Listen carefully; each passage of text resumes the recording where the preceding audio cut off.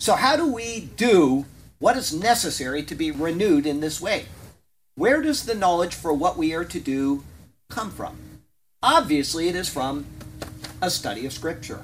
It was written under the inspiration of the Holy Spirit for our benefit.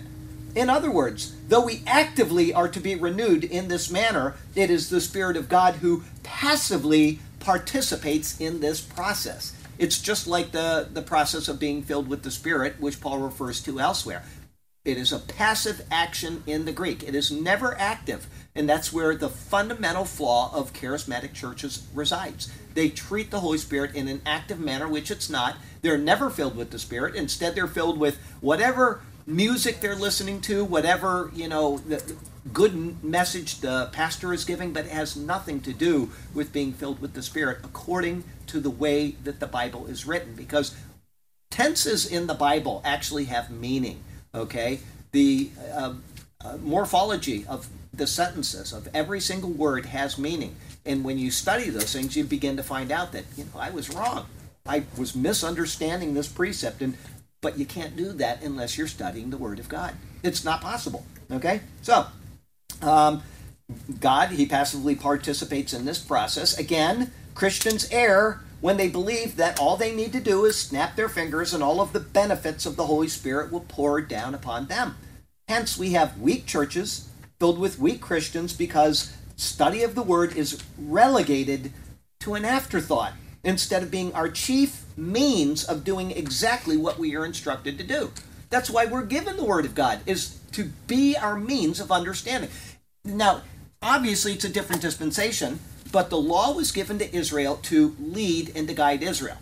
We know now that it was a tutor to lead them to Christ, because nobody can do the things of the law, and there was 1,450 years of proving that. Okay, so that is the main purpose of the law. But during the time of the law, they didn't know that. During the time of the law, they were given the law to guide their actions for holiness, for cleanliness, for all kinds of interpersonal reactions and relations, okay?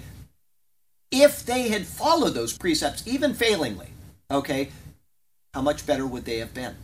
But they, time and again, you go through and you see where, in the time of Hezekiah, or I may be wrong, maybe Josiah, they find the book of the law. They'd completely forgotten that the book of the law even existed. And what was the first thing that he did? It was Josiah. What was the first thing he did when he heard the words of the law written?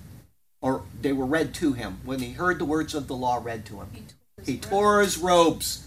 He was horrified at the judgment that was coming upon them, because he knew that that was the Word of God, and he knew that the Word of God said that if you don't do these things, you will be destroyed by me. And this is just a young king, and he knew what was coming. He tore his robes, okay? The Word is given for instruction. That's what the word Torah, which is the word used to describe the books of Moses. Torah means instruction. That's all it means. It's not a special word that people kind of flip around in some churches. All it means is instruction. It was given for their benefit, for their right living, for their, if you don't follow the Torah and you're married to a woman and you decide you don't want to be married to her anymore, you divorce her. Oh, that's so easy. Or your wife starts sleeping around with somebody else because they're not reading the Word. They're not understanding that they are accountable to the Lord because of these things. If they knew the Word, if they had a fear of God, then they wouldn't do those things and their lives would be happy. They'd be sound. Take that precept now to the New Testament. Same thing. You cannot have a normal functioning Christian life unless you know the Word of God. It's not possible. You cannot do it. And this is the lesson that we're being given in the words of Paul. Okay? So, hence, we have weak churches filled with weak Christians because study of the Word is relegated to an afterthought instead of being our chief means of doing exactly what we are instructed to do. And this is what we should be doing, is what we are instructed to do.